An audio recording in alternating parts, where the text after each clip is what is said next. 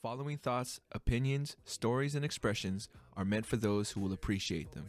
If you don't, we hope you keep an open soul to encounter another here on 34 Questions. Peace. 3, 2, 1.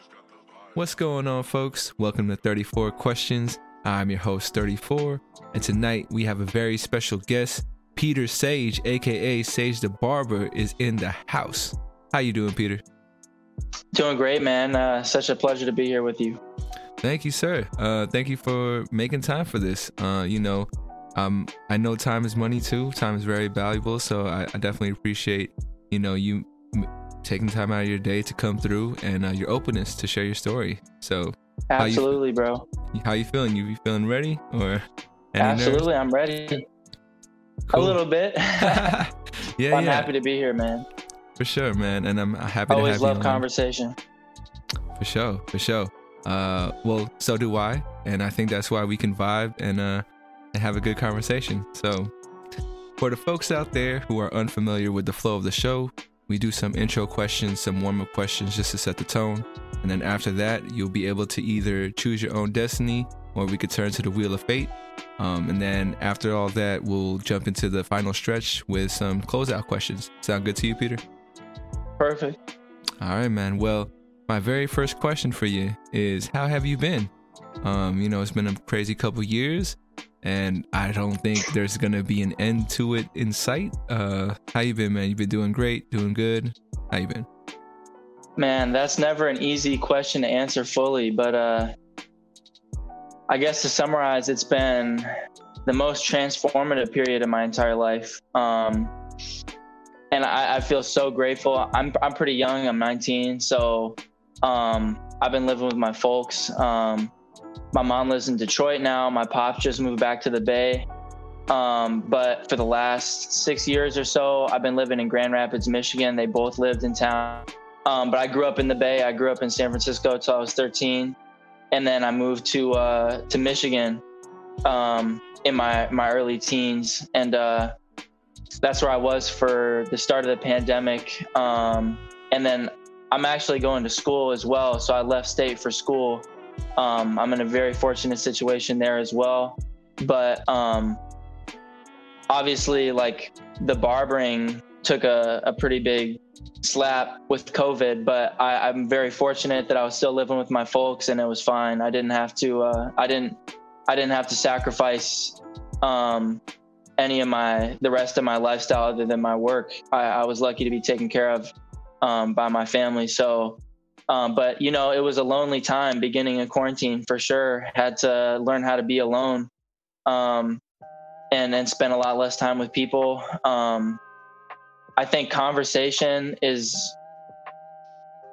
maybe my number one way of learning from other people's personal experiences, and the interactiveness of conversation is so helpful for me that, like, if I'm reading a book or just listening to a podcast or a video or something, it's one-way transmission of information versus actually actively engaging with it.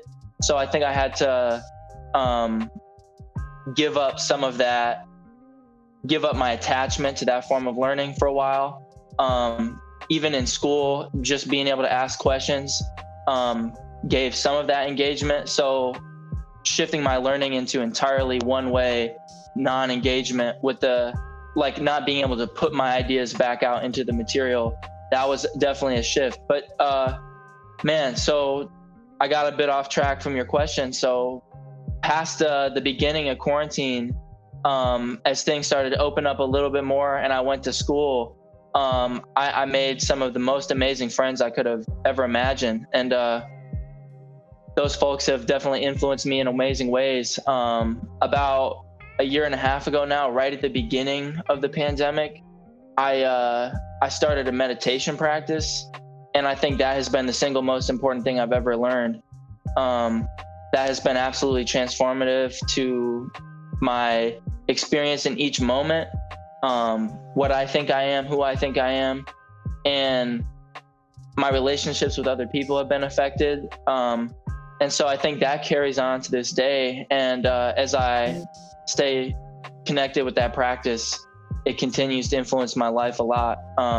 So I think I owe an enormous thanks to meditation and the resources that I learned about that from.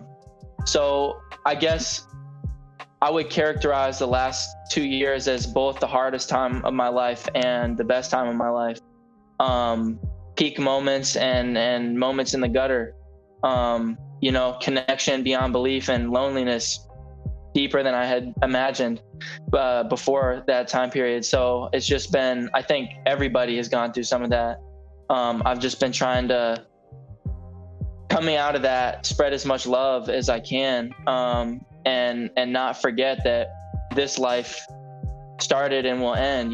It's easy to lose sight of that and get mad at a stranger in traffic or something, but just trying to keep it in sight that like we're really all in it together and we got to stick together. So yeah, I guess to summarize one more time, it's been a very transformative time. It's been good. It's been hard, but I'm grateful for all of it. Trying to keep my head up and keep going, learn from everybody I come into contact with and give them the respect they deserve. For sure, man. First off, I want to let you know, don't worry about rambling.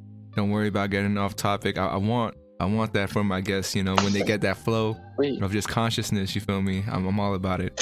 So don't feel like you got to like hold yourself back is what I'm trying to say. Great.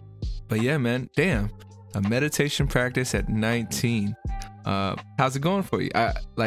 You mentioned a lot of things I want to touch upon, but let's start off with that. Meditation practice at 19. How's it going so far? You said it's going well, right? Yeah, absolutely. I mean, I've had some difficult experiences with it as well. The platform I practice with, or at least the guided practice that I use, is through the Waking Up course. And there's some pretty direct pointing at the sense of self, the feeling of like being located behind your face. There's some exercises in that app that like press at that pretty hard.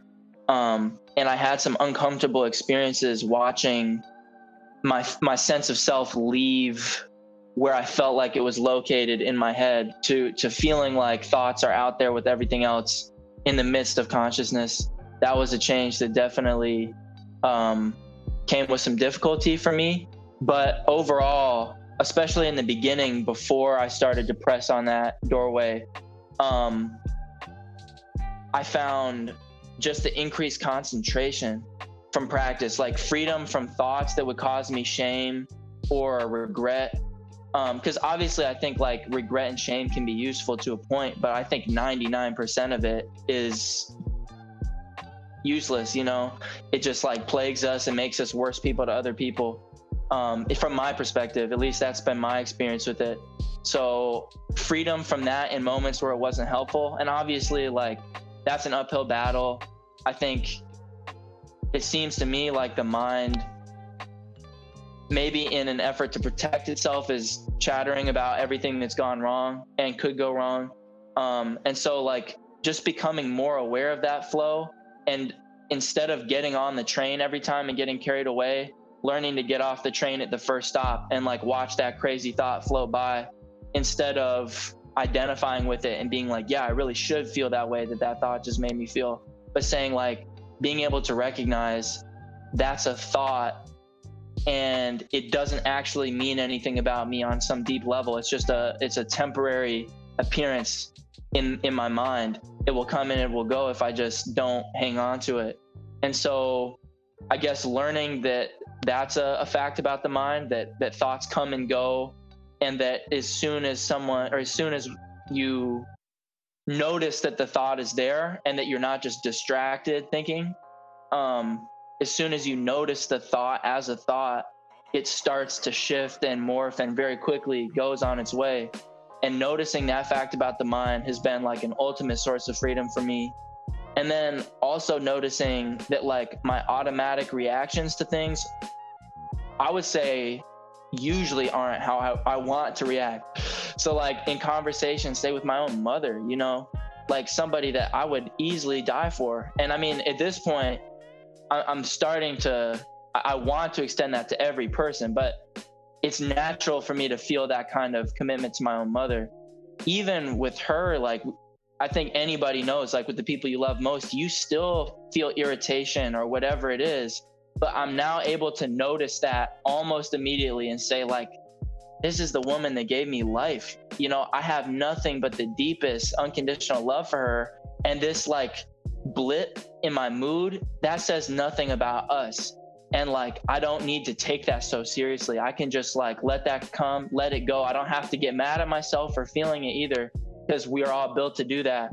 But I don't have to actually act on it. And that was probably one of the biggest changes that came for me from my meditation practice, was realizing that there's not like the first reaction to something doesn't force any particular path of action. Like, and if you don't notice it, it might.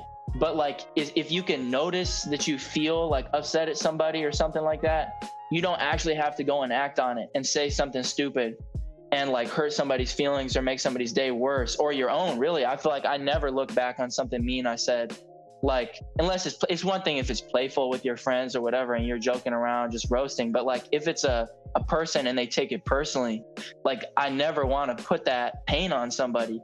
And sometimes, like, man, I look back on like shit people used to say in middle school, and like I'm sure some of those ruthless comments stuck with people. And so obviously at that age we were kids and like it didn't mean anything, but I'm trying to take that realization into my life now and not make any comment to somebody that might stick with them in a negative way. And then there was a kind of meditation practice that I discovered through the app I use called Metta, or loving kindness meditation.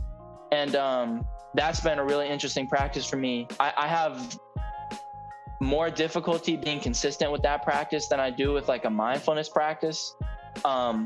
It's easier for me to like take 30 minutes every day. For a while I was practicing a couple hours a day. It's been harder for me to make that time recently. But it's easier for me to take that time because 100% of the time, like my day goes better when I do that. Like, I don't think that there's ever been a time where like my day has gotten worse because I've like sat and focused on my breath for half an hour or whatever it was. But with this loving kindness practice, I find it difficult to like have the same discipline, but it's gotten me in touch with the potential for me to like really unconditionally love every being. And like, I think I do, you know, and I think it's in all of us. I think like all of us there's a piece of us deep down in there that wants to like love everybody like family. And that it's just covered up by all of the messed up stuff that happens in our lives and in the world that tells us you need to hold people at a distance to be safe. You're not safe to let everybody in at the closest space, because they'll hurt you. Somebody will take advantage of you. And like, unfortunately at this point in time, like that's true. You couldn't trust any person in the world to return your kid safe to you if they were lost.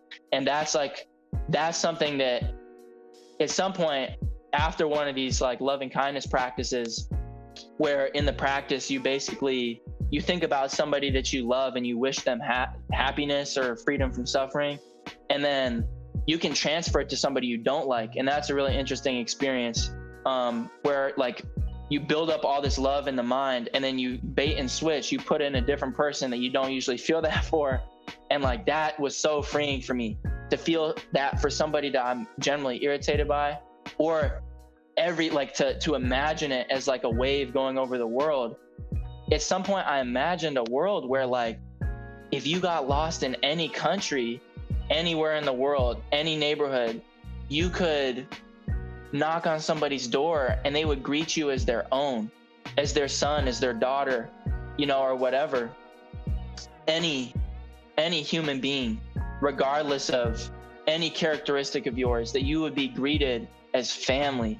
And like, that made me cry, man, thinking about a world where everybody is family to every person. And I mean, that's like utopia of utopias, but I was like, we might as well try to move it an inch in that direction, because there's so many events pushing it away from that, you know, more defensiveness, more trauma that people will be dealing with generations from now. And so just like every interaction is an opportunity to leave somebody a little bit less stressed, a little bit more hopeful about the state of people as a whole. But yeah, I think meditation has given me I think a lot of freedom from distraction, although I mean I get distracted all the time, but like all the suffering distraction causes when it doesn't get interrupted, at least periodically, that like before learning to meditate, just the chaos of mind, all of the self-hatred and judgment towards other people, that I knew there's a part of me that didn't want that, but it still goes on. And like being able to step in and say like, hey, you know, that's not me. That's all of the bad stuff that happened to you talking. And like, you get to get off that train, you know? And like, it's okay to get off that train. And like, you want that for other people too. Like, ultimately, I think nobody made themselves. Nobody signed the paperwork to show up here in a world where all the messed up stuff that happens here happens. And like, nobody signed the paperwork. They just got dropped down on this planet. And like, even if they do bad things, like they didn't sign that paperwork either to show up as the person who would do that.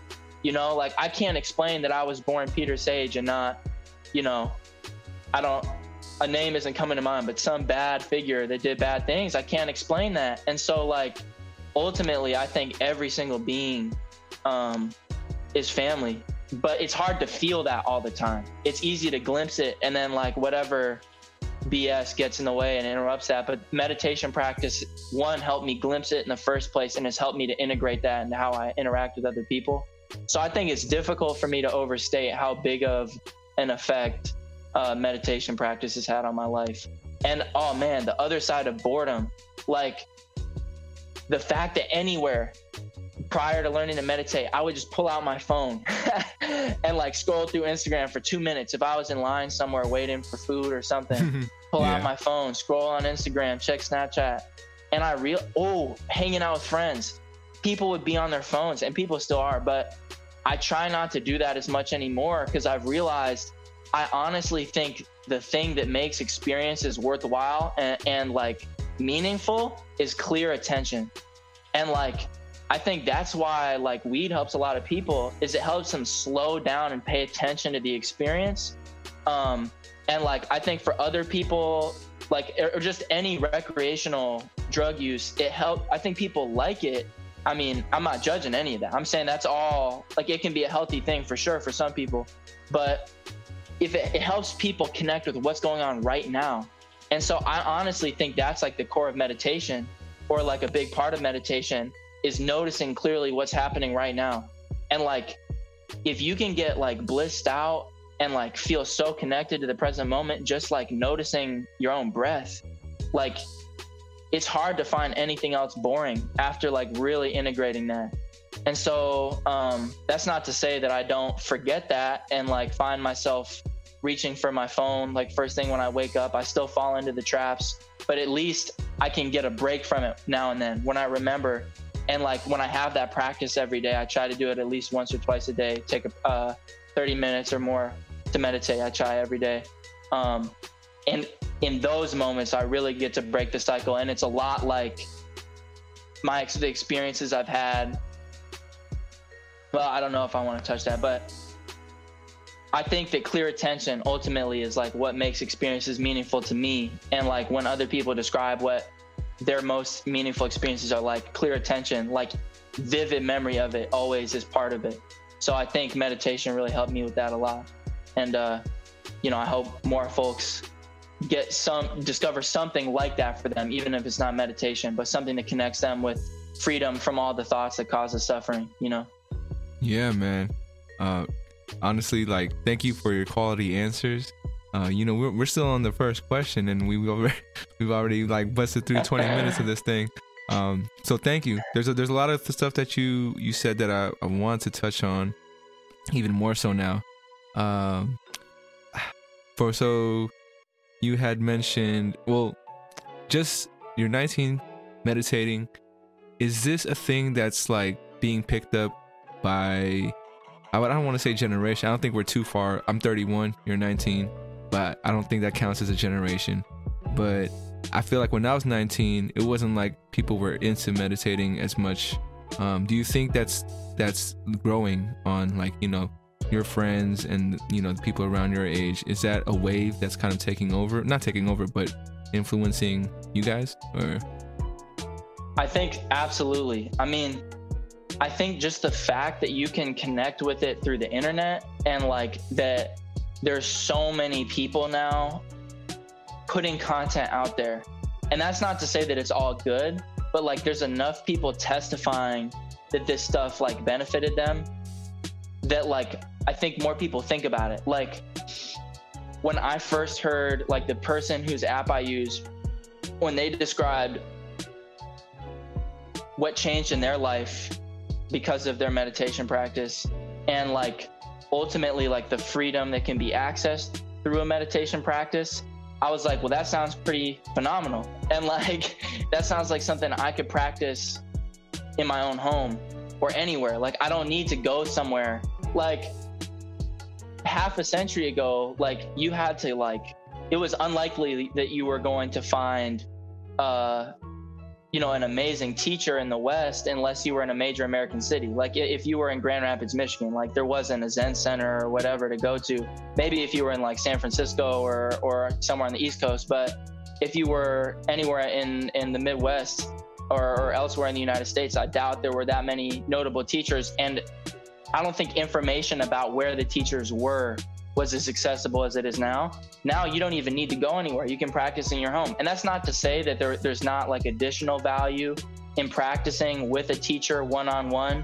I'm sure there's a ton of benefit to that. And like my difficult experiences, which I didn't talk about very much in the last question, I think it would have been so helpful to have a teacher say like, hey kid, here's what you're doing wrong. Like you don't have to do that.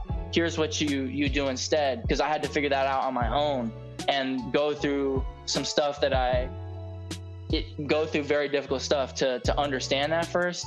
And that's not to say there's not benefit to figuring it out with yourself, but I think having the assistance of a teacher could be really helpful. But anyway, on why so many more people, even half a generation, you know, a half a generation younger than you, have more access and exposure, or why more people are doing it, I think it's because of access and exposure. There's just so much free stuff on YouTube. A teacher that I really love, his name's Mingyur Rinpoche. And he's like a Tibetan teacher. He teaches from the Tibetan Buddhist lineage. And he's just like the sweetest guy, and like so compassionate and like understanding, non-judgmental. He's funny.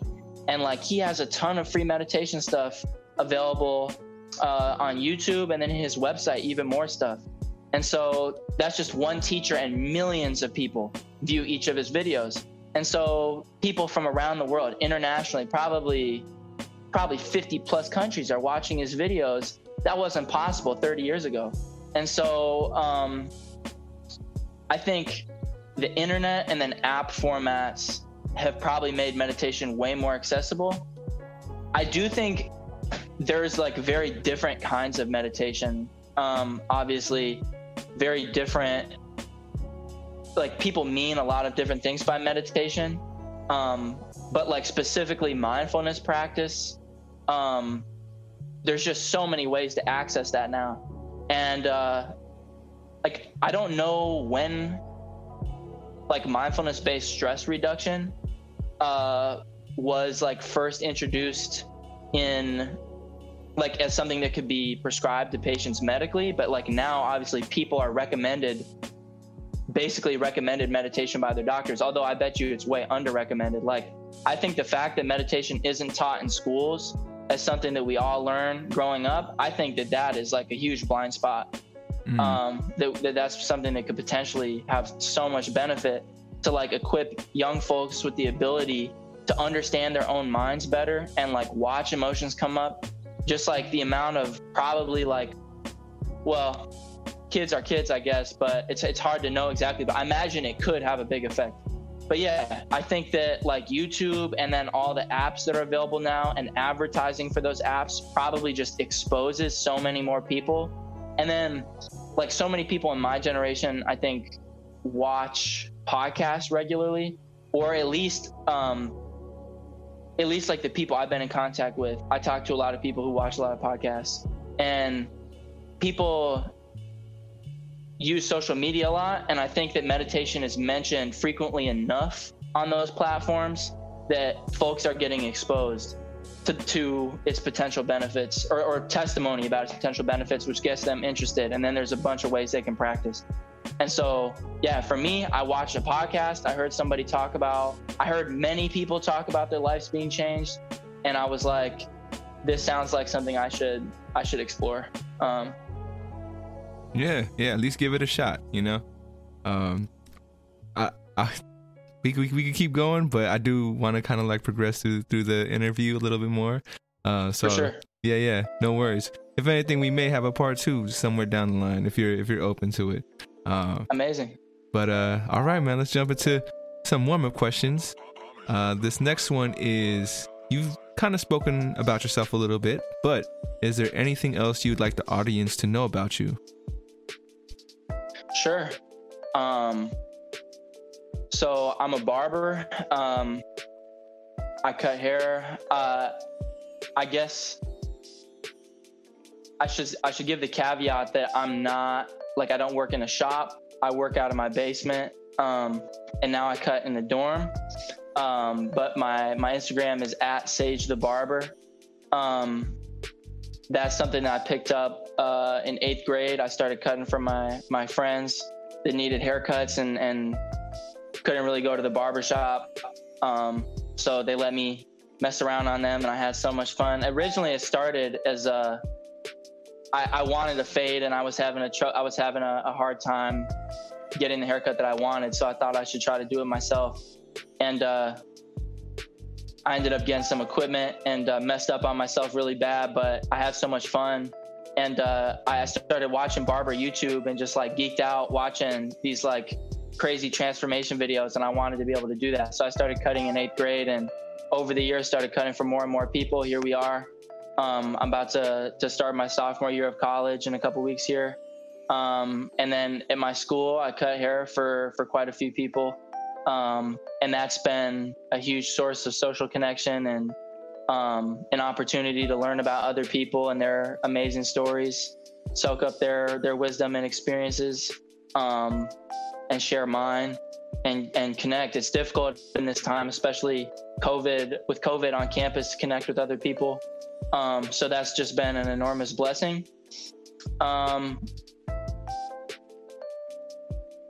I guess, yeah, I'm a student. I'm actually studying cognitive neuroscience at school.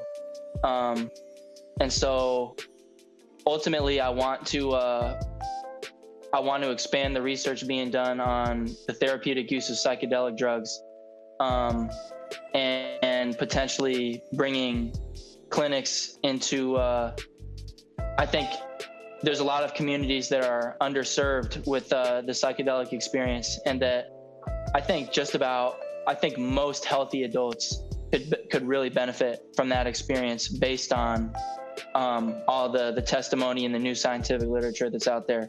So I hope to one day work to expand that research, and hopefully, ultimately, I think nearly all of us are dealing with some type of baggage from childhood or whatever it is, difficult experiences that hold us back. And I think that the psychedelic experience, based on a lot of evidence that's out there, I think that will be a very fruitful way for a lot of us to deal with that in future times. And ultimately, I think the goal is collective liberation, and finding a way for all people to connect and find love for one another. Ultimately, is my goal, and I think that there's a lot of personal healing that needs to happen first. Just obviously, I know that from my own experience, and from all the people I've ever talked to that have been through anything. Like, people go through difficult stuff, and we got to be there for each other. So I'm excited to try to work in that someday, but that's kind of where I'm trying to go in with my career. Although obviously I cut hair, but I decided I wanted to take it another direction as well, even though I'm still doing the barbering thing at school. Hey man, you could do it all. Don't feel like you gotta limit yourself. But that's dope, man. Cognitive neuroscience, that's what it is? What it is? Yes, sir. Yeah, I've had my experiences with psychedelics as well. And I will say, man, the first time I tried it, or the first time I know there's different ways, and there's ways that you should do it where you're not taking so much at a time. But you know, for me, I was in college, and I don't know what the right dosage is, but I was taking basically an eighth for a trip, so it would last like, you know, 6 hours, 6 to 8 hours long, which may be a little bit too long. But you know, when I did try it, you know, I felt like I let go of a lot of shit, man. Like it was a trip. You know, like that the reoccurring thought in my head is like, why am I tripping? Like off these little things, like, you know, this shit doesn't even matter. You know, and this feeling like I was this small insignificant thing, you know, with the whole rest of the universe and how we're all connected. And it served me better, you know, honestly. Like after that experience, like, you know, I'm not as anxious as I was before, or I wouldn't be as depressed as I was before, like, because everything just seemed like little stuff afterwards, you know. So yeah, wow. I mean, yeah, I could talk about that all the time, and that's why I you know, the more the merrier in my mind. So anytime I come across it again, and the time and the, you know, stars align, I try to get more folks to try it, to experience it, because I believe in it, right? But not everybody has that experience, you know. Not everybody, you know, feels like something's getting lifted off. It almost feels like more things are being put on, which you know, after I kind of had that experience, I was very careful of like who I kind of like, you know, try to talk to with or try to promote it with, because I don't want to put somebody in a spot where they hate it, you know, and like, or, you know, it hurts them in a way, because I don't think that's what it's meant for. So I realized also the person themselves has to be kind of open to it and looking for it. If any part of them is you know, like in doubt, or they are questioning whether or not they should be doing it, then I think that turns the experience into a negative way. So I try to make that clear. And yeah, man, so, you know, whatever you're studying, study it more, and you can let me know, because I don't know how to explain the profound effect it's had on me, other than, you know, the way I think about things. But yeah, I don't know. Have you heard similar stories from other folks as well, or? Absolutely, yo. And I mean, I'm grateful to be able to hear about your experience with it. Every person that shares their personal experience with me with that stuff, it means so much, because I think that is just such a life-changing experience for those who have that experience that you described. But I think like there's a warning that should accompany any suggestion to. So I appreciate what you said about like it's not always the right time to like recommend it to somebody, and that like there's some people who at this point might want to consider not tripping at all. So people with like a sibling or a parent with schizophrenia might want to consider not tripping, because it's not the psychedelic drugs on their own cause onset of schizophrenia or other psychotic disorders, but they can generate a level of stress high enough that some people might experience onset. Because from my understanding, schizophrenia and other psychoses are often triggered by very high levels of stress. So it can be any stress, or a breakup, grieving somebody's death, that will trigger onset for people. But difficult psychedelic experiences can be a trigger because of their enormous amount of stress that they generate. And so some people really should be careful. And I think if somebody's considering taking a psychedelic drug, there's ample evidence from, I think, all over the place, collective anecdotal experience, and now increasingly stuff that's done in the lab, that if somebody is currently feeling very difficult emotions before they even take the drug, and like if that's something that they usually feel, like if somebody is living with major depressive disorder or generalized anxiety disorder, if they're going to take a psychedelic, they might want to prepare for weeks, journaling and setting intentions for the experience. And then there's now people that you can connect with online, or especially in the Bay Area, there's plenty of people actually in that location that you could connect with. But there's like therapists, and like there's other people who aren't qualified in any documented sense, but they do this because they're passionate about it. People who help others integrate these difficult psychedelic experiences. So I think that a lot of times when it's people like you and me taking these things, like we're left to our own devices to deal with whatever happens. And if you see the divine and see like the interconnectivity of all beings and like a bunch of stuff that really you want to take on board, it's not as difficult to take that and integrate it. But if you see that like you're doing all this stuff wrong and like there's all of this, there's a monster in you that you got to look right in its face, and that thing is so damn scary and you can't help but look away. If you don't have somebody who's trained or very experienced to help walk you through that experience, it can be harmful.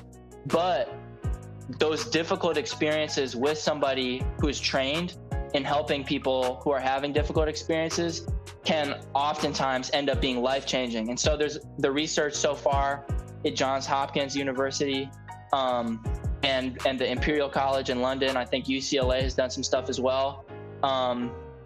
There's like really promising stuff. People with, there's one study with like participants had treatment-resistant depression or anxiety, and over half of them, after one high-dose trip, they had no symptoms of depression or anxiety a full year after their trip.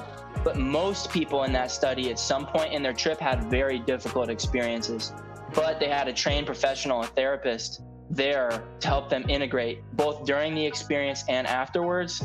And so I think that that's something that's really missing from the psychedelic experience a lot of folks have nowadays.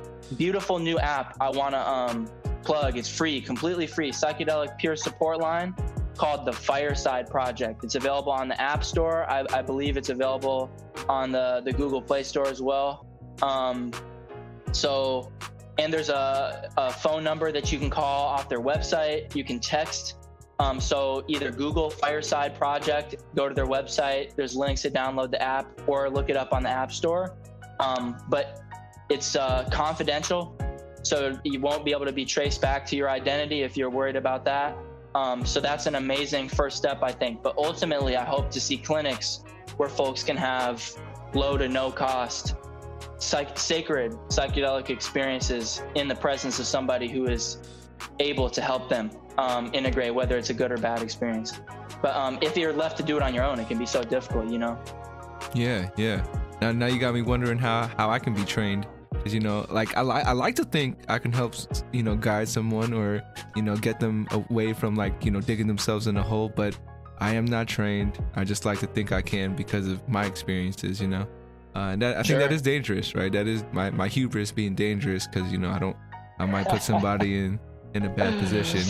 But yeah, man, I think we could talk about this a lot more. Like I said, part two. I do want to ask if you saw, my friend recently talked to me about a study that he came across about shrooms, and it was that, you know, over decades of use, some people end up being selectively mute. So like they just feel like maybe they're so in tune with everything that they feel like whatever they say isn't gonna change anything, or it doesn't in a sense matter. So they're like just completely quiet, and they're more like taking things in. I ask because that got me worried about myself. Because aside from this podcast, I'm a pretty quiet dude for the same sense of like, you know, I'm more of a listener. I want to hear what's going on. It helps me kind of like process things and maybe find the right words that I think are like valuable in this point in time. So yeah, I don't know. Any thoughts on that for you? I'm not familiar with that. And if you wouldn't mind, you got my email, right? Yeah, I do. We can swap resources. I'll send you some stuff on guiding, and like other resources I think you might be interested in. If you could send me the stuff you got, I'd love that. But I'm not familiar with that. But okay. Briefly, my thoughts are, I think it's possible to overdo it. Like it's not always the right time to take a psychedelic drug. I think there's things that one can see or experience in those spaces that are really difficult to deal with. And I think if you see certain stuff enough times, or even if you just become so accustomed to that space, I see it changing your map, the way you interface with this space, with regular waking consciousness. in a way that could affect your social life in a way that we would see as negative from the outside. So I definitely see that. And I think that like they should be treated with respect. I think it's possible to overdo it. I think we got to be honest with ourselves about, you know, why are we reaching for this? Like, is it for healing? Is it for exploration of the mind and connecting with other people? Or is somebody bored and needs an out? Because I think that's a totally okay thing to feel. Being bored, obviously, like everybody goes through that. But I think psychedelics are not a particularly wise choice for escaping boredom. That's a roll of the dice that doesn't usually end pleasantly for everybody. I know a lot of folks who did that for a while, and it usually ends with a very difficult experience that people take a lot of time to deal with, at least in the people I've come into contact with that have described their recreational use to me. I got you. Yeah. I got you. Yeah, man. Yeah, once we trade resources, maybe you take a look if I can find that article. You know, maybe there's something I'm missing, or something me and my friend was missing that you'll be able to break down a little bit better. Sure. But all right, let's keep. We got about 20 minutes left in the interview, man.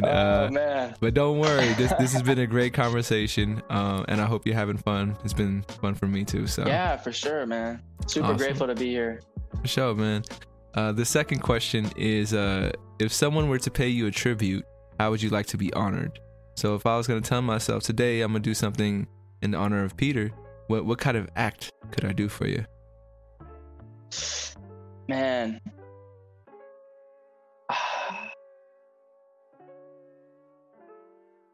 I would say express as large an act of love as you could, you know?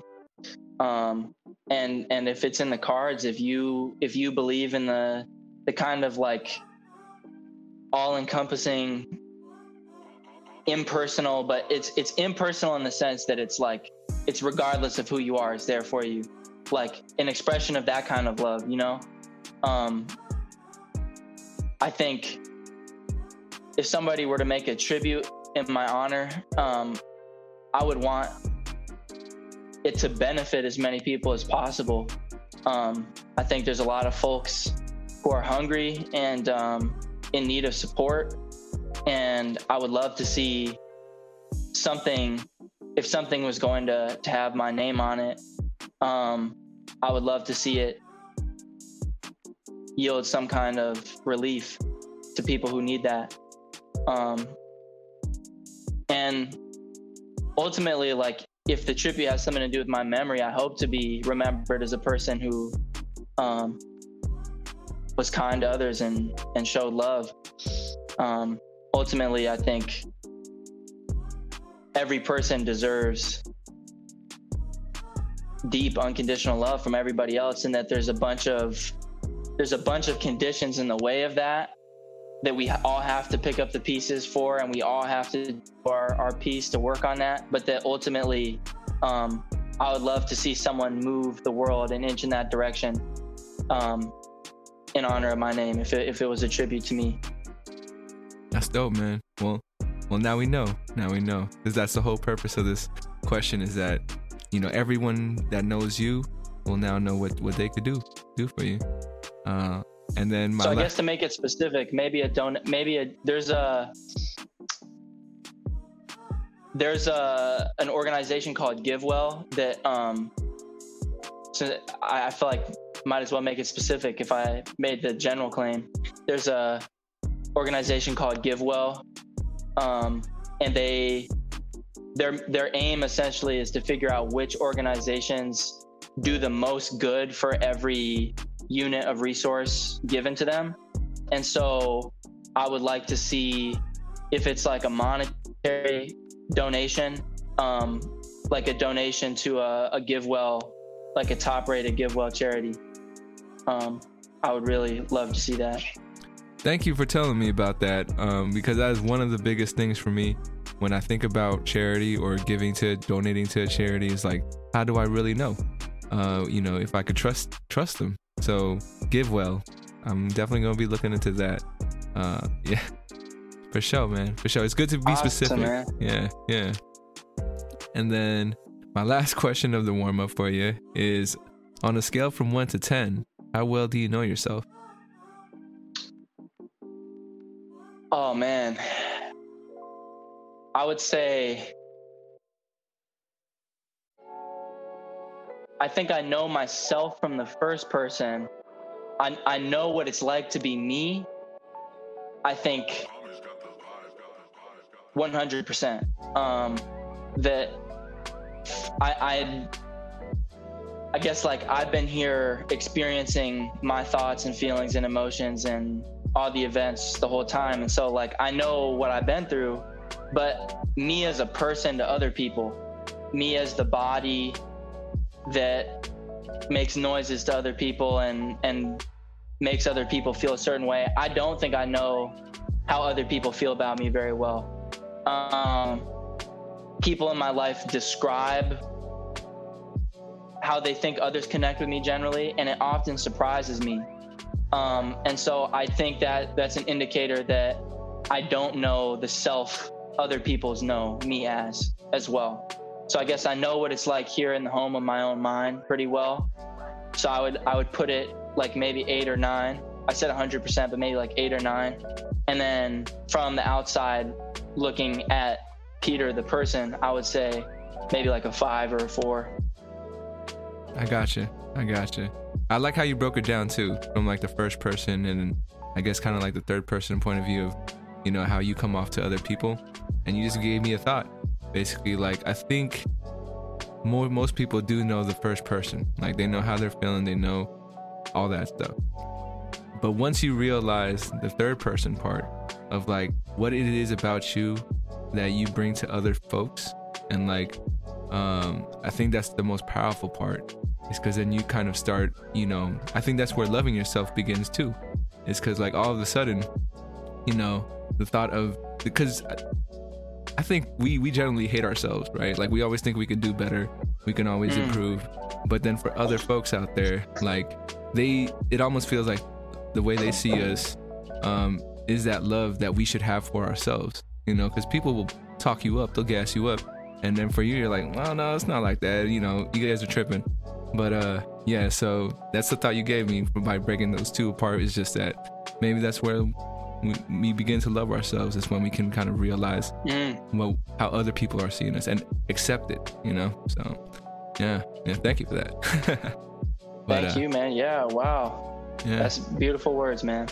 Right on, man. Hey, yeah, you helped formulate that idea right there. All right, well, we made it to the main portion of the interview where you either choose your destiny or we can go to the Wheel of Fate. We might have time for just one spin or one number, but that's all good. Which way would you like to go? Let's go to the Wheel of Fate. Oh, let's do it. Boom. All right, giving it a spin. And what level would you like to be at? Easy, medium, or hard? Like each number has a level. So you got number 19. Let's go hard. Let's go hard. All right, here we go. So, number 19 hard is, when was the last time you felt like you had enough?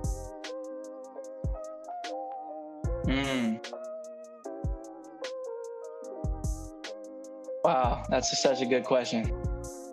That's such a good question, man. Oh.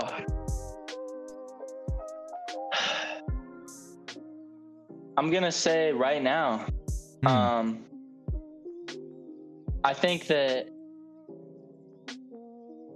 this really cycles for me. I think it's kind of a design flaw in human beings that I think our tendency is to hoard and to feel like we're missing out, and like if only we had the next thing, then we'd be happy.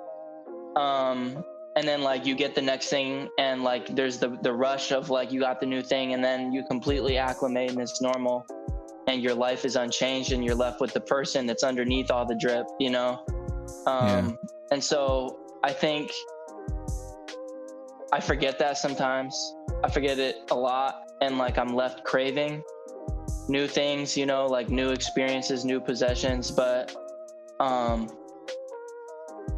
feel very fortunate that like a central lesson in the waking up course, the meditation course I use, is that like to somebody, like you're probably living the dream life. Like somebody out there would give up any amount of effort to get where you are right now.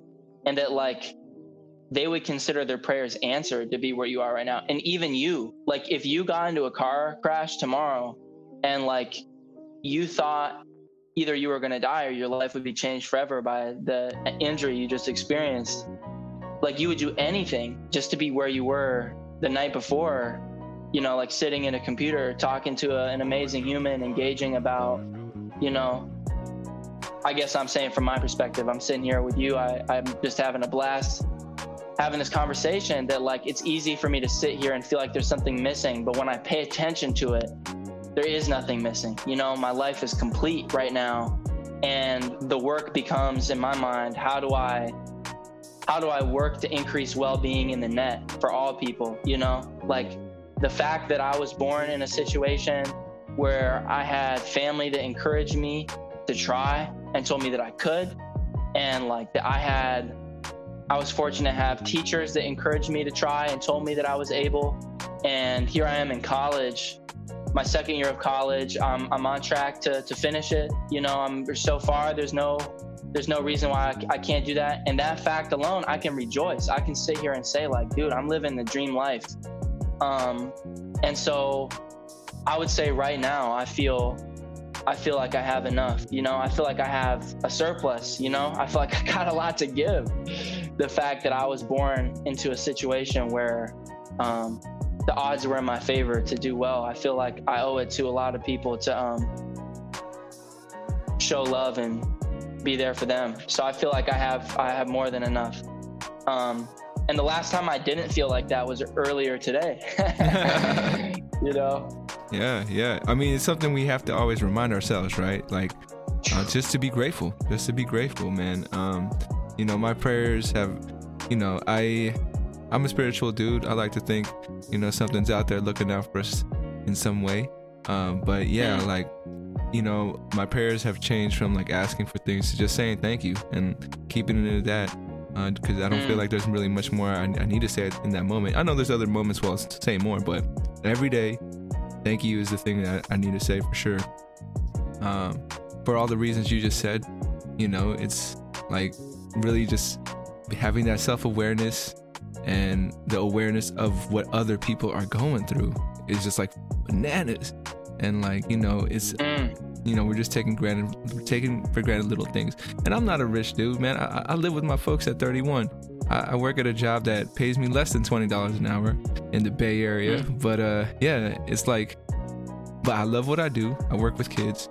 And I love doing this, you know, having these conversations with folks, which took me a long time to get to. I've made mistakes. I've had failures. And you were talking about quarantine being a transformative, you know, time in your life. For me too, man. This podcast came out of that because I had so much time to think about like what it is that I really want to do in my life. And yeah, all those things kind of fell in place, and I'm just super thankful that I feel like I am where I need to be. And, you know, talking to you, talking to, you know, people about real shit, and, you know, having them have this video or sound clip or whatever, just I think it goes up in value as time goes on, you know. So yeah, I feel you on that for sure. All right, man. Well, we made it to the final stretch of the podcast. Just got a few closeout questions for you. But before we do all that, I do this thing called the 34th mantra with my guest, and I just have a few fill in the blanks for you. And it is, I am blank, I can blank, and I will blank. So how would you fill that out for yourself? First one's I am.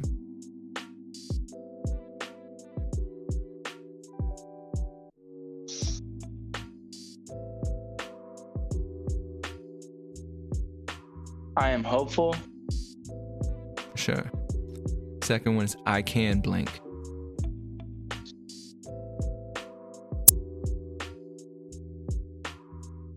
I can strive to make a difference.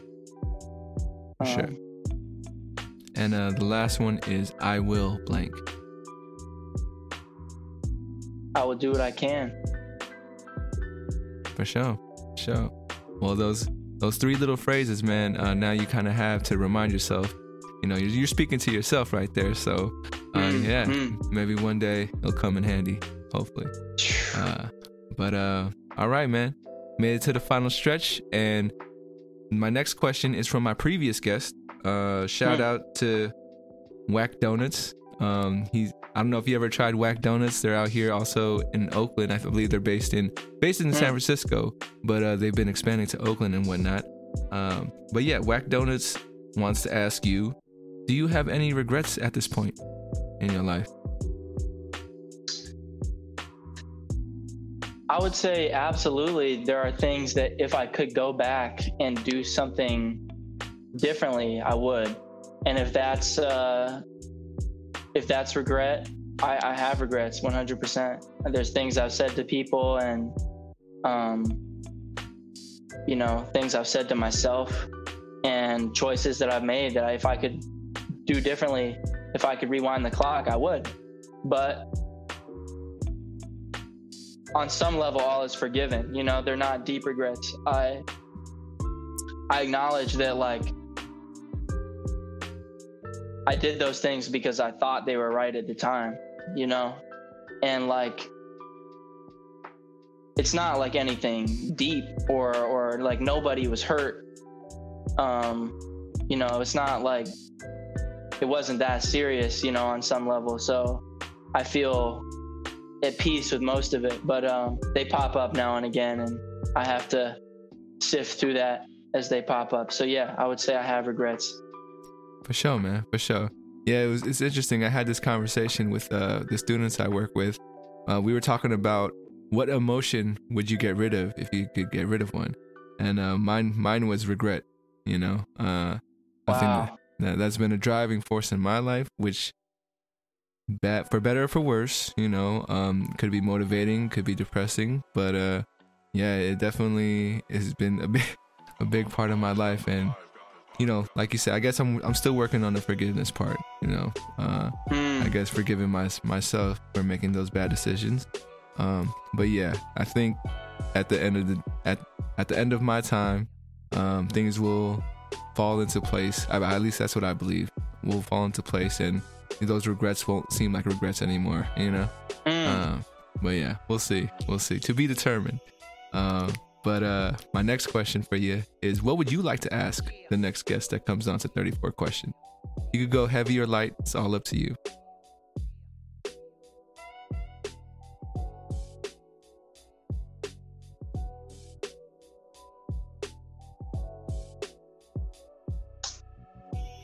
Has someone already asked, what are you grateful for? You know, I don't think so, but even if they have, it's all good, because that's your question for the next guest. It's not like, you know, there's going to be any repeats or nothing like that. But what are you grateful for? I like that. That's like a positive, heavy one. Feel me? Yeah, for sure. Yeah. And my last question for you, the question that kind of ties everything together, is, you know, a couple generations down the road, let's say 100, maybe 200 years from now, your descendants are watching this video. What would you like to tell them? Oh, that's beautiful, man. Man, hang in there. Don't give up. Don't give up. If there's pieces to pick up, pick them up. Get after it, you know. There's no time to lose on loving each other and trying to make the world the way you want to see it. Hopefully we'll have done a good job setting those guys up, but grab your neighbor and love him to death, you know. There's no time to lose. It's not a dress rehearsal. This is the real life right here, you know.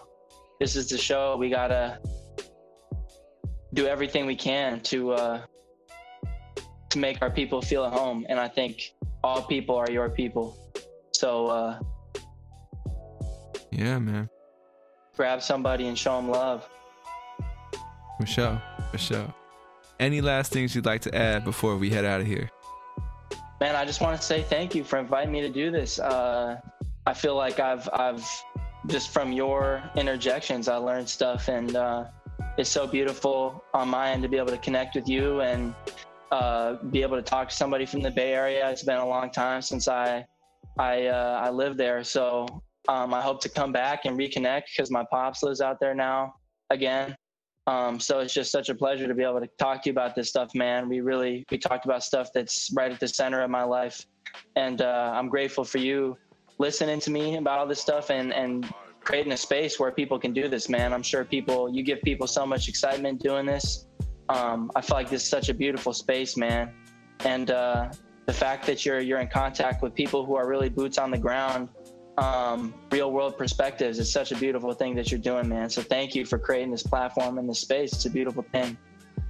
Likewise, man. Thank you for the kind words. You know, like we were talking about earlier, sometimes we just don't know that third person perspective on what we're doing and stuff. And yeah, I mean, it's slowly but surely, I feel like I'm kind of embracing what it is, like, you know, because for me, this is what I'm enjoying to do. But, you know, for you as a guest, it's just like, okay, well, damn, this is kind of special. And, you know, for me, I'm trying to kind of accept that and try to provide that for everyone as well. But yeah, man, thank you again for coming through and sharing your perspectives. And, you know, you're 19, bro. You're going to grow and you're going to learn more stuff. You're going to pick up more stuff, and it's going to like just you're going to continue to evolve. And very fortunate to have you on and when you're 19, because I don't know what you're going to be doing when you're 30, you know, in the field you're doing. You know, I might need to get a cut from you at some point. You know, we'll see what happens down the road if I still got hair. Bro, let's do it. Yeah. There's a reason why I wear beanies in every episode. But yeah. We'll see though. I'm doing what I can to hold on. I feel you, bro. Yeah. I'm right behind you. Hey. Behind you. Don't jinx yourself, man. Don't jinx yourself. But yeah, man. Thank you again. I want to thank all the folks out there who tuned in. If you're listening on Spotify or YouTube, much love as well. If you liked it, please like it. If you loved it, go ahead and subscribe and share. Remember to reach out, reach forward. As always, much love. And we'll catch you guys next time on 34 Questions. Peace. And then this is like my ending credits type thing. Yeah, man, just wanted to ask you how you felt after that. I know you know this is kind of the way I get my feedback from my guests. But yeah, any thoughts? Anything you'd like to add or that you could see I can add to the show or maybe remove? Go for it.